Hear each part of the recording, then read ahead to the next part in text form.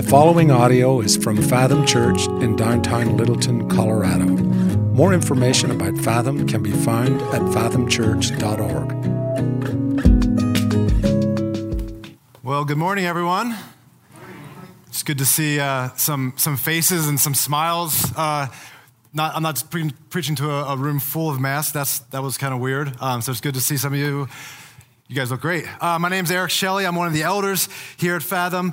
Special welcome to those of you online as well. It's good to have you joining us, tuning in from wherever you are this morning. Please pray with me as we get started and open with God's words. Lord, thank you for the freedom to be here today and to gather and to sing praise and worship to you this morning, to dig into your word and learn from the truth in your word. God, may the words I preach up here this morning, and may our thoughts and reflections and meditation be pleasing in your sight. In Christ's name, amen. So if you've been with us through the spring, really from January through Easter, we've been preaching through the book of 1 Samuel.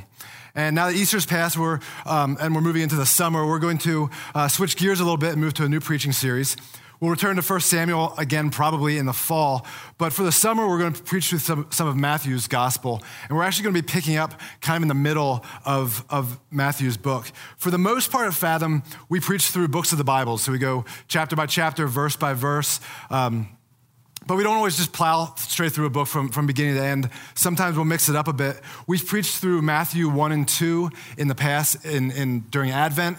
Just this past Christmas, we went through Matthew 1 and 2. Back in 2015, we spent some time preaching through Jesus' Sermon on the Mount in Matthew chapters 5 and 7. So this summer, we're going to pick up right after that in Matthew chapters 8 through 13. That's our series for the summer. So this is the first week of this series, and so I'm going to just kind of give a little bit of background on Matthew, both the book and the writer. So the Gospel of Matthew was written by a guy named Matthew. He was also called Levi, and he was a Jewish tax collector before Jesus called him to be a disciple. And so he was also a disciple of Jesus. He was an apostle. He lived and walked alongside of Jesus. And so he's writing about what he saw. He's giving his account, his testimony of what he saw when he was a disciple of Christ. And so he's writing his gospel account to a Jewish audience. And this is very important to our understanding of Matthew's writing and the context that Matthew writes into. Matthew frames everything that he writes in a way that a Jew living in those times would understand. So whether Matthew's referencing Old Testament prophecy or Old Testament scripture, or if he's referencing Jewish customs, Matthew writes in a way that would be really relevant to a Jew's understanding. He's trying to convince a Jewish reader of who Jesus is. Now, Matthew's writing differs some from some of the other gospel writers in that his accounts aren't always in chronological order. Instead of writing kind of the order of things that Jesus did things when he did them, Matthew kind of groups some things together, and he's kind of presenting some ideas and some themes for us. And so his accounts are typically a little bit more concise and abbreviated. They don't have some of the detail that some of the other gospel writers have, because again, he's trying to convey some of these like larger ideas or themes. And one of the themes that Matthew's book is trying to convey is that Jesus Christ is the Messiah. He's the promised King of the Jews. And so Matthew's gospel sets out to convince Jewish readers of this. And so he starts in Matthew 1 by giving Jesus' credentials and qualifications as a Messiah. So Matthew 1, 2, and 3, he starts telling us about who this person is, who Jesus is as a person, who this king is. So he starts with his genealogy and states Jesus' family line and his royal kingly lineage. He tells us how, where, when, and to whom Jesus was born. He gives some accounts from his childhood. He gives his baptism. And these accounts all act as credentials to tell us that this guy has a family pedigree, the lineage, the background, and the family line to be king. Based on Jesus' lineage, Matthew says that Jesus is qualified to be the Messiah or the king. And then next, he moves to tell us a little bit about the principles that this king is going to rule by. So the next section of Matthew is chapters 4 through 7 of Matthew. They contain some of Jesus' teachings. They contain the Sermon on the Mount. These are the principles that Jesus' ministry and kingdom are ruled by. And the teachings in this section are so rich that they're really an entire sermon series on their own. And as I mentioned, back in 2015, we spent 4 months teaching just on these chapters in Matthew. And so in this section, Matthew says that based on the principles that Jesus teaches by, these principles qualify him as king. And then Matthew begins to tell us about the king's power. In chapters 8 and 9 of Matthew, we're going to read 10 different miracle accounts that Jesus performed. They're accounts of the king's power on display. And so that's where we're going today. We're going to read and study some of Jesus' miracles and the power that he displays in performing those miracles. And we're going to see that based on his power, Jesus is qualified to be king. And so we'll be starting in chapter 8 of Matthew today. But before we turn to our passage, I want to talk a little bit more about miracles in general. Now, in 1980, one of the most iconic and famous moments in sports took place. Does anyone know what I'm talking about? Miracle on Ice, very good. Miracle on Ice took place, the 1980 Winter Olympic Games, Lake Placid, New York. The Miracle on Ice is the nickname given to the hockey game between the U.S. hockey team and the Soviet Union national hockey team.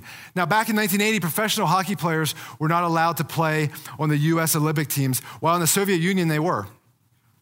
So the Soviets were a team of grown men. They were professional hockey players. They trained together year-round with the goal of winning international hockey tournaments. The U.S. team, on the other hand, was made up of amateurs. They were mostly teenage kids. They were college hockey players. They were the youngest team in 1980. That was the youngest team in U.S. hockey history. And they were just assembled several months before the Olympics started. So the Soviet team was far more experienced. They'd been there before. They'd won before. In fact, the Soviets had won Olympic gold medals in hockey 5 of the previous 6 Winter Olympic Games leading up to 1980. And so the Soviets were the heavy favorite to win the Olympic gold medal again in 1980. Not only were they heavily favored to win the gold medal, but they were heavily favored in this game against the teenagers from America. But as we know, the U.S. team upset the Soviets 4-3. 2 days later, they advanced to the gold medal round and they won the gold medal. Sports Illustrated called the Miracle on Ice the top sports moment of the 20th century. And one of the all-time great sportscasters, Al Michaels, was calling the television broadcast of that game. And as the game wound down in the final minutes, he gave the famous call of, "Do you believe in miracles? Yes." And that's where the nickname for this game come, the Miracle on Ice. That's where it came from. So I was a year old in 1980. My parents, I asked them, they did watch the game live. I clearly don't remember anything at all. I was a year old. And I'm by no means an expert on hockey. I've watched a lot of hockey in my life, but I'm not an expert on this game. I've watched some ESPN specials about the game. I've watched some highlights from the game on YouTube. And of course, I've watched the Disney movie Miracle. But what I'm getting to is that in all I've seen and heard and read about this game, it was a giant upset, tremendous upset. But there's nothing miraculous that happened in the game that allowed the U.S. team to win. There was no strange or lucky bounce off of a skate that led to the winning goal. There was no instance of some extraordinary play or almost divine intervention that helped the U.S. team win. The U.S. team made the plays. They skated hard. They were the better team that night, and the scoreboard said so at the end of the game. And I'm not faulting Al Michaels for his call at all. I think his "Do you believe in miracles" call is perfect. It's one of the all-time great sports calls. He nailed the call, he captured the moment, and the game's nicknamed Miracle on Ice because of the way he described the game. But what I'm pointing out here is that this was a tremendous win, but the win wasn't miraculous at all. It wasn't a miracle. That's what I'm arguing. This game's a bit mislabeled. And the reason I'm pointing this out is because I don't think our society truly understands miracles. I think our society uses the idea of miracles a lot, but they don't truly understand it. Here's a couple examples, just sticking in sports. In addition to the Miracle on Ice, you've got the Music City Miracle, the Monday Night Miracle, the Minneapolis Miracle, the Miracle at the Meadowlands, and the Bluegrass Miracle. These are just football plays that are named after miracles. That's not even touching on other sports. Or in movies. An IMDb search yields a list of over 200 films with the word miracle in the title. That's a lot of movies that use miracles. Or how about in music? Artists including U2, Queen, Coldplay, Whitney Houston, Foo Fighters, Rise Against, Bon Jovi, Barry Manilow, Kelly Clarkson, Kenny Chesney, and Ozzy Osbourne have all written songs with miracle in the name. So our society thinks they know something about miracles, but my question is, do they really? A miracle is defined as an extremely outstanding or unusual event, thing, or accomplishment that defies common expectations of behavior and subsequently is attributed to a superhuman agent. Or it's defined as an occurrence that demonstrates God's involvement in the course of human affairs. And too often, I think our society focuses on the first definition, the part about being extremely unusual or outstanding, and it doesn't focus on the second part of the definition, the part about God's intervention. But I think if we talk about miracles and leave out the part about God's involvement, we're missing a large aspect and a large point of real miracles. God performs miracles for a purpose. And so when we read about Jesus performing miracles in the gospel accounts, and specifically as we study Matthew, we need to ask ourselves, why does Jesus perform miracles? One commentator stated that there's 3 reasons why Jesus used miracles, and the first is to meet human needs. Jesus was concerned about the well-being of people. Jesus loves his creation, and while he's concerned about our hearts and about our souls, he also has concern for our bodies, for our health, for us as a whole person. And we'll see in our passage today that Jesus performs miracles no matter who the person is. We're going to read about Jesus physically healing 3 social outcasts in the Jewish society: a leper, a Roman, and a woman. Jesus cares about people. He cares about our human needs. The second reason Jesus performs miracles is to show his power and his authority as king and as Messiah. So Jesus uses miracles to show his authority over illness, over disease, over spiritual forces, over nature, over death. And while the power to perform miracles alone doesn't prove that Jesus is God or prove that he is the Messiah, it certainly strengthens the argument. Jesus' miracles fulfill prophecies, and we'll see that today in our study as well. And so when coupled together with Jesus' authoritative teaching, his sinless lifestyle, miracles help strengthen the case that he's Messiah. And then the third reason for Jesus' miracles is to reveal saving truth to people. Accounts of Jesus' miracles typically followed accounts of his teachings. And so miracles were like living sermon illustrations to people. They were often like his teachings being lived out. And I think all 3 of these reasons will come out today as we talk about some of Jesus' first miracles. And I'm going to make 4 points about Jesus' power and authority through miracles this morning. They're all going to start with the letter C, so pay attention for those.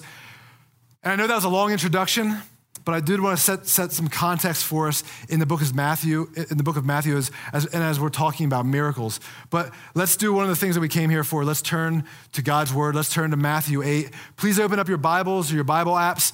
We also have Bibles under the chairs again, so you're welcome to one of those if you forgot one. And just a side note, if you do use a Bible, there's a bin in the back for used Bibles. We'll clean those off when we're done, so you can put that in the bin on your way out. But whatever form of Bible you use, turn with me to Matthew 8.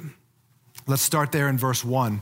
When he came down from the mountain, great crowds followed him. And behold, a leper came to him and knelt before him, saying, Lord, if you will, you can make me clean. And Jesus stretched out his hand and touched him, saying, I will, be clean. And immediately the leprosy was cleansed. And Jesus said to him, see that you say nothing to anyone, but go, show yourself to the priest, and offer the gift that Moses commanded for a proof to them. Now, Jesus has just gotten done preaching a sermon. It was a sermon on the Mount. Matthew says he's coming down from the Mount from giving that sermon. And I know typically when I'm done preaching on a Sunday, I'm tired and I just want to go home and get some lunch and relax. But that's not what Jesus gets to do here. Crowds of people are following him, and they're wanting to see more and hear more from him. And verse 2 says, behold, a leper came to him. And this short phrase right here is remarkable. In those times, lepers were considered the ultimate outcasts of society. Lepers were not to be around other people. And I'm not talking about 6-foot social distancing here. I'm talking that they were forced to live outside of the city gates and the city walls, completely separate and apart from others. They weren't allowed anywhere near the rest of society. And if they did for some reason approach people, they needed to shout, "Unclean, unclean," as they approached. So if it violated society's conventions for a leper to approach clean people, it was really an issue for a leper to touch clean people. At this time, they believed that if you came into contact with a leper, that you yourself would contract the disease. And on top of that, if you were a Jew who came into contact with a leper, you would become ceremonially unclean. You'd be defiled. We don't know why the leper wanted to approach Jesus, why he felt emboldened. Perhaps he just got done hearing the Sermon on the Mount. Perhaps he'd heard about Jesus' power or his other miracles. But for whatever reason, the man approaches Jesus and asks Jesus to make him clean. And so when this leper approaches, most people at that time would have run away or tried to juke the guy or dodge or done something so they wouldn't be defiled. But we read that Jesus stretched out his hand and he touched him. Think back to about a year ago when we were first learning about COVID-19 and how contagious it was. People were wearing latex gloves to do things like pump gas. I saw a dude at King Soopers with a full gas mask on, no joke. Full gas mask on. I don't know if he was like being ironic or if he was being serious. I couldn't see his face, but he was shopping with a gas mask on. There were images of people giving COVID tests in full hazmat suits with face shields. There are videos making the rounds about how to safely bring your groceries into your house and disinfect them before you put them in your refrigerator. There's a lot of things that we didn't know, and so that's how we responded. And if, God forbid, you knew someone who was positive for COVID at the time, especially early on, they were almost treated like a leper. We'd want to have no contact with them. We wouldn't want them anywhere near us, nonetheless touch us. Now, thankfully, we've learned a little bit more about COVID-19 since then, and some of these extreme steps are no longer the case. But the image that Matthew is kind of painting here is the image of Jesus stepping out of that hazmat suit, taking off the gloves, taking off the face shield, the N95 mask, and stepping inside of the 6-foot radius of the afflicted person. He's taking the hand of the person with COVID and healing him. Because Jesus has authority over the sickness, but also has authority over society's conventions. In other words, Jesus' power doesn't care about society's conventions or norms or what our culture thinks is right or wrong, or our culture's traditions, standards, or customs, or even what the CDC or Tri-County Health or anyone else recommends. Jesus operates using heavenly and kingdom conventions. And if touching a leper in order to heal him demonstrates his power and authority and his credentials as king, then he's going to do that. You see, if you put your faith in Jesus, it doesn't matter what society or culture says about you. Jesus' power is greater than that. It doesn't matter what culture or even Christian culture or church culture says. Jesus' power is greater. A person could be a Muslim or an atheist or a homosexual or an adulterer or a drug addict. No matter the former faith or former sin, or no matter the conventions or cultural thinking about them, Christ's power is greater. Christ's power has authority over all of society's conventions. One other thing to notice here, after healing the leper, Jesus tells him to do two things. First, Jesus tells him not to tell anyone about the healing. And now Mark's account of this miracle tells us that the healed leper just blatantly disobeys this. He goes out and he tells everyone. The second thing Jesus tells him is to go to the priest, offer a sacrifice, and become clean again, become ceremonially clean once again. And so the reason Jesus did this would be a testimony to the priest that someone had been healed of leprosy. But more importantly, it would allow the man to really re-enter society. He'd immediately be able to be clean again and re-enter society. Jesus had concern for this guy's well-being, and he wanted him to plug back into his life and back into society again. Jesus cared for him. As I said earlier, he cares for our well-being. Let's keep moving. let's go into verse 5. When he had entered Capernaum, a centurion came forward to him, appealing to him, "Lord, my servant is lying paralyzed at home, suffering terribly." And he said to him, "I will come and heal him." But the centurion replied, "Lord, I'm not worthy to have you come under my roof, but only say the word and my servant will be healed. For I too am a man under authority with soldiers under me, and I say to one, 'Go,' and he goes, and to another, 'Come,' and he comes, and to my servant, 'Do this,' and he does it." When Jesus heard this, he marveled and said to those who followed him, "Truly I tell you, with no one in Israel have I found such faith." Now in this account, Jesus enters Capernaum, and he's approached by a centurion who has a servant that is paralyzed. And Matthew says the servant was suffering terribly. In Luke's account of this miracle, he tells us that the guy was paralyzed and also near death. And this Roman centurion, he comes up to Jesus and pleads on behalf of his servant. Now, a centurion was a Roman military officer. This was his full-time job. This was his career. He was like a career military man. He likely had about 80 to 100 men under his authority, and his position as centurion was a highly respected and esteemed position in the Roman world. The Romans really respected centurions, but in the Jewish world, it was the opposite. Centurions were not respected by the Jews. Remember, Roman forces were occupying Palestine and Israel at the time. So the Romans were in charge, but they weren't wanted, they weren't accepted, they were not well liked. And so to Jews, a Roman centurion would not be respected or esteemed at all. So again, we've got another societal outcast approaching Christ. Now, a centurion approaching Jesus is less controversial or remarkable than a leper walking up to him, because Roman centurions could kind of do what they pleased. But a high-ranking centurion still would not likely have stooped to the level of approaching a Jewish rabbi. And the word that Matthew uses here, the word appealing that's used in the Greek, means strongly urging or even begging. This wasn't the centurion just kind of coming up to Jesus and asking him to do him a favor. This was the centurion humbly pleading and begging Jesus to use his power. And church, just as a side note, I think we can take something from the way this guy approaches Jesus. He's humble, but he's earnest. And he's confident in Christ's authority. Do you pray this way? I know I don't, not always.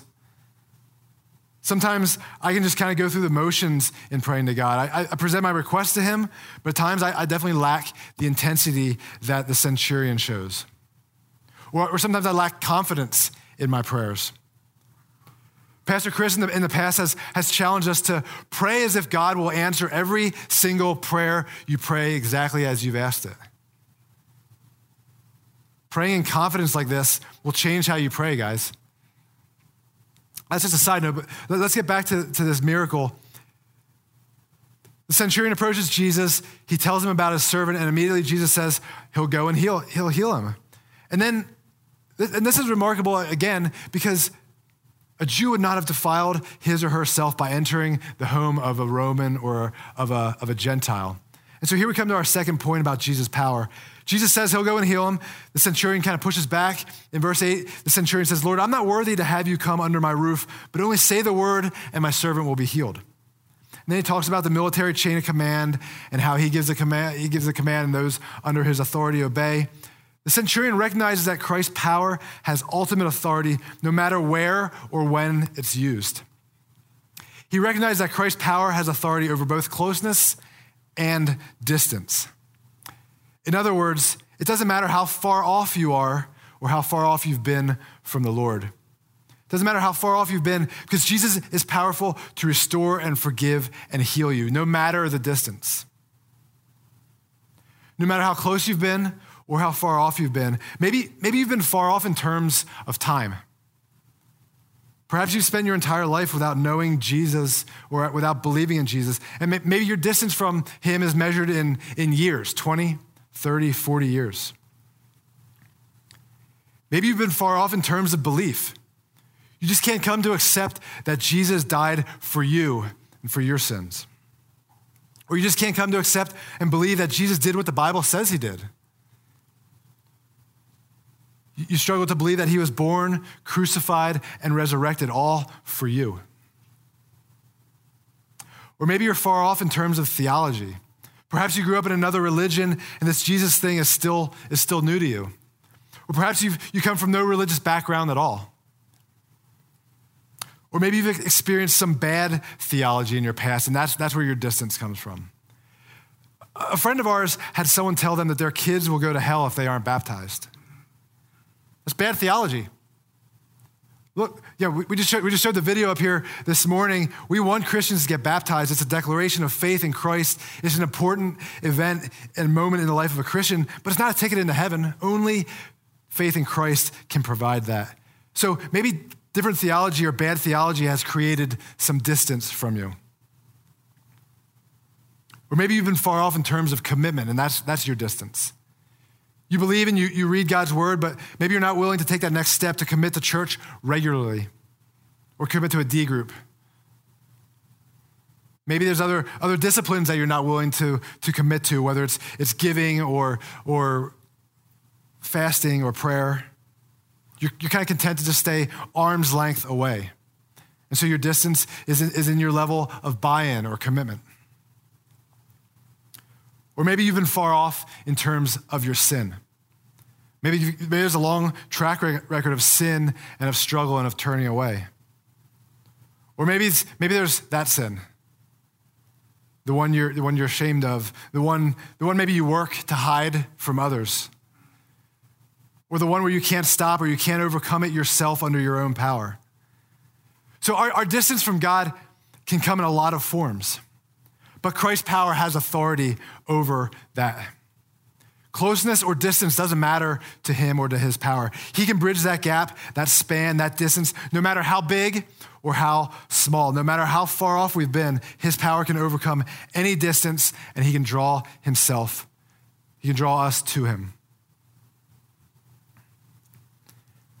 Let's look at the third miracle that Matthew presents in verses 14 through 16. And when Jesus entered Peter's house, he saw his mother-in-law lying sick with a fever. He touched her hand, and the fever left her, and she rose and began to serve him. That evening they brought to him many who were oppressed by demons, and he cast out the spirits with a word and healed all who were sick. So again, just like the other two accounts, Jesus heals someone that in that society wouldn't have had very high standing amongst Jews. He heals a woman. We've talked before about how in that culture and in that time, women were treated like a second-class citizen. But again, Jesus doesn't pay any attention to that. He simply heals her. Notice the immediacy that Matthew uses in this context. Jesus entered Peter's house. He saw her. He touched her hand. The fever left her, and she rose and began to serve him. Now, this isn't a drawn-out event. One thing happened right after another. She's sick, Jesus shows up, she's healed, and she immediately goes into hostess mode. There's not a lot of discourse here like there was in the other two accounts. And so I think it's easy for us to kind of skim over this shorter account as less important and just kind of move on. But I think the simplicity of this miracle account that Matthew gives might be intentional. The two other miraculous healings in this account they're pretty remarkable. Healing of leprosy and healing of paralysis. But this sickness is pretty common. It's a fever. Raise your hand if you've had a fever at some point.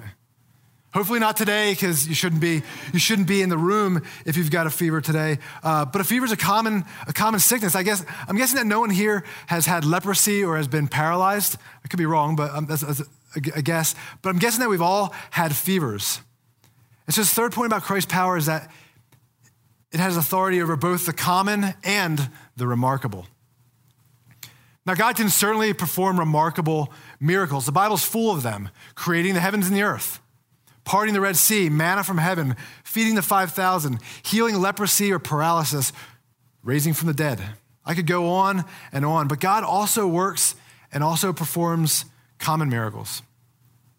I know it's a bit of an oxymoron, but he heals common fevers. He answers common prayers. He forgives common sin.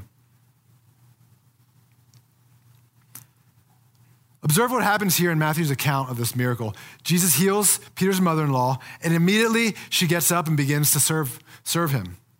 Now, I'm going to go out on a limb here, but I'm pretty sure that if Ann just got over a fever, she wouldn't be real thrilled if I invited a bunch of y'all over for a dinner party. Probably none of us would. I know I wouldn't. I know when I have a fever, it takes me a little bit of time to recover.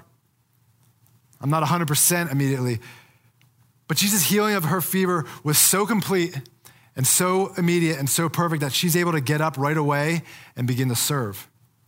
And this allows for a stream of people to come into the house and encounter Jesus. In verse 16, we read, that evening they brought to him many who were oppressed by demons, and he cast out the spirits with a word and healed all who were sick.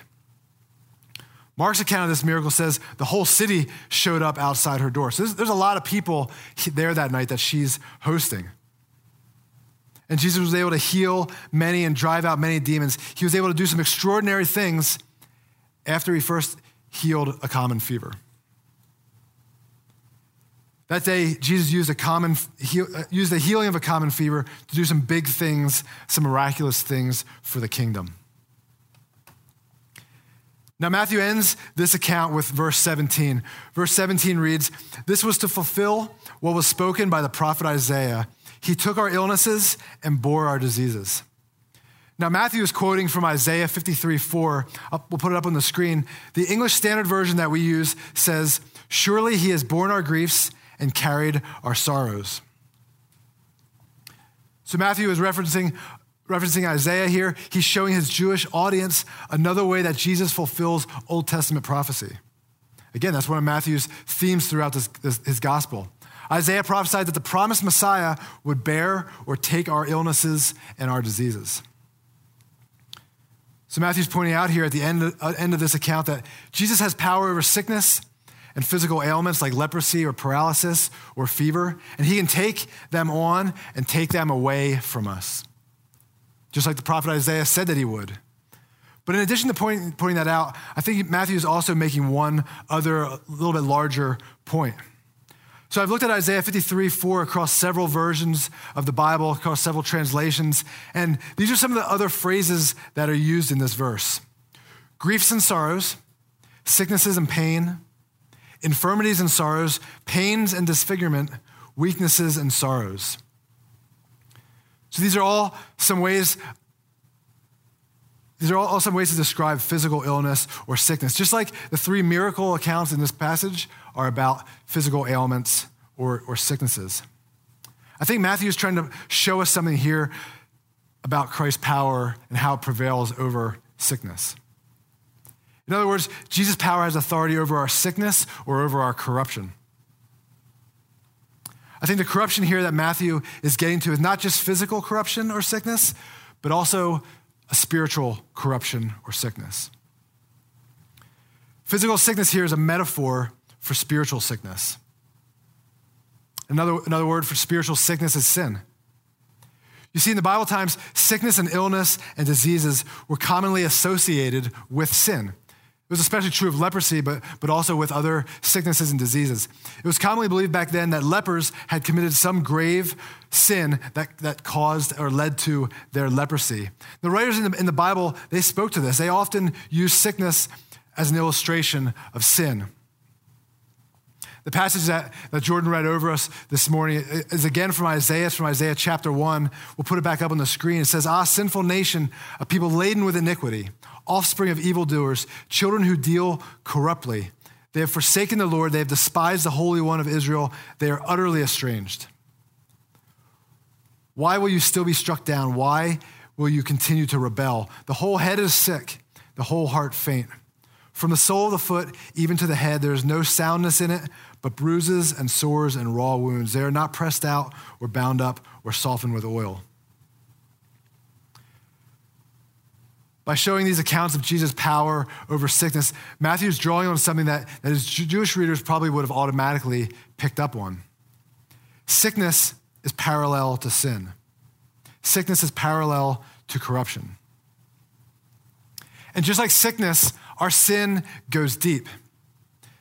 Sin is not just some skin or surface level illness. Sin is not something that we just have on us that we can wash off with hand soap. Even if you scrub for the recommended 20 seconds, sin doesn't come off that easily. It penetrates deeper than that. Sin's living inside of us, and it must be removed. Just like sickness, sin isolates.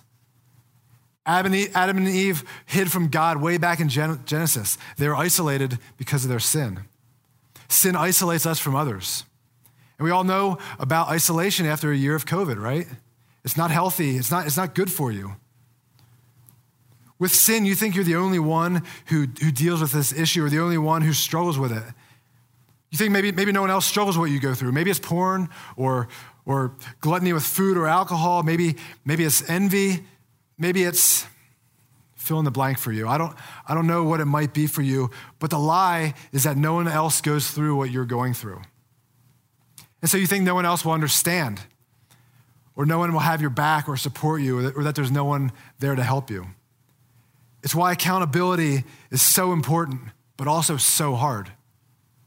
Because like sickness, sin isolates. Like sickness, sin spreads. If it isn't contained or eliminated, it's going to spread. Corruption corrupts further. If it's not contained or eliminated, one sin leads to another. Back in the 80s, rock star Axl Rose sang, "I used to do a little, but a little wouldn't do it, so the little got more and more." He's talking about drugs, clearly, but I think it applies to sin also. Sorry for all the 80s references, but that's when I grew up. He's saying that a little sickness or a little sin leads to more sin. If it's not stopped, like sickness, sin will spread. And like sickness, sin must be removed. At all costs, it must be removed. It's why Jesus tells us to cut off our hand or our foot or gouge out our eye if it causes us to sin. And that's also why God sent Jesus. Because where we're powerless over our sin, he has power over sin. And that's the good news for us this morning, church. The good news is that Jesus has miraculous power over our corruption, our sickness, and our sin. When the leper when he approaches Jesus, Jesus doesn't run away or keep his distance. He reaches out and he touches the leper. And in doing so, Jesus likely contracted leprosy.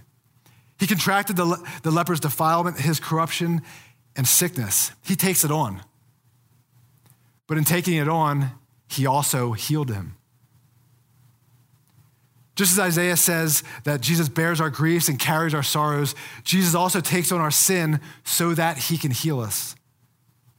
And this is what Jesus did for us on the cross. Just last week on Good Friday, this is what we remembered. How on the cross, Jesus took on our corruption, and he took on our sickness and our sin.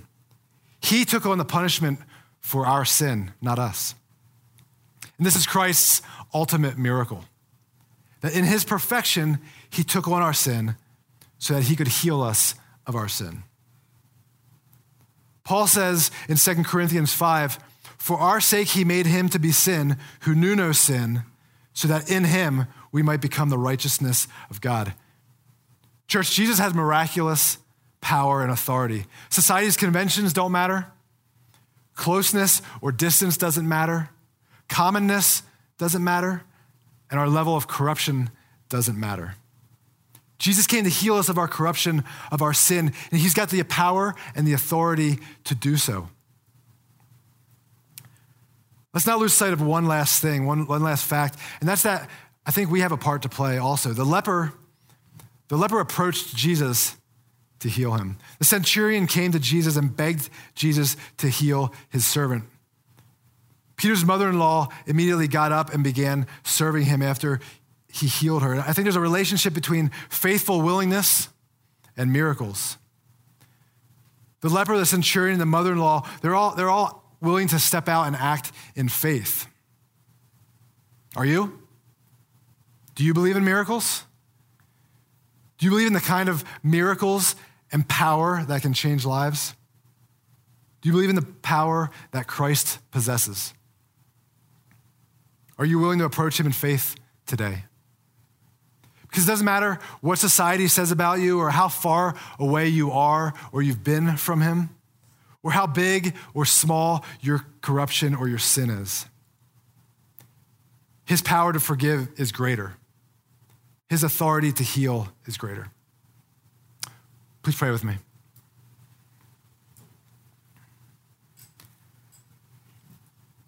Heavenly Father, you're all powerful. You're almighty. You're the ruler over heaven and earth, but you're also the ruler over health and sickness and disease. And most importantly, you have power and rule over sin. Hey God, we thank you for your might. We thank you for your willingness to intervene in our lives, to move in our lives, sometimes in the common, sometimes in the remarkable, sometimes when we're close to you and sometimes we're really far away. Lord, we thank you that you're willing and able to act because of your love for us. And so, Lord, if there are people here or listening this morning that maybe they've been far from you, Lord, I pray you would use your power and draw them close. Lord, maybe there's those that have been, maybe their distance has been one of commitment, and there's been kind of holding you at arm's length a little bit. I pray that you would draw them closer to you. Lord, I pray that you would use your power in each of our lives as we trust you and as we continue to put our faith in you. Lord, I pray we would feel your power, your spirit this morning as we continue to worship. Lord, we thank you for your power. We thank you for the miracles that you perform. We thank you for the miracle that you sent your son, that he died, was crucified, but then rose again, and all for us, all for our sin. And we pray in Christ's name, amen.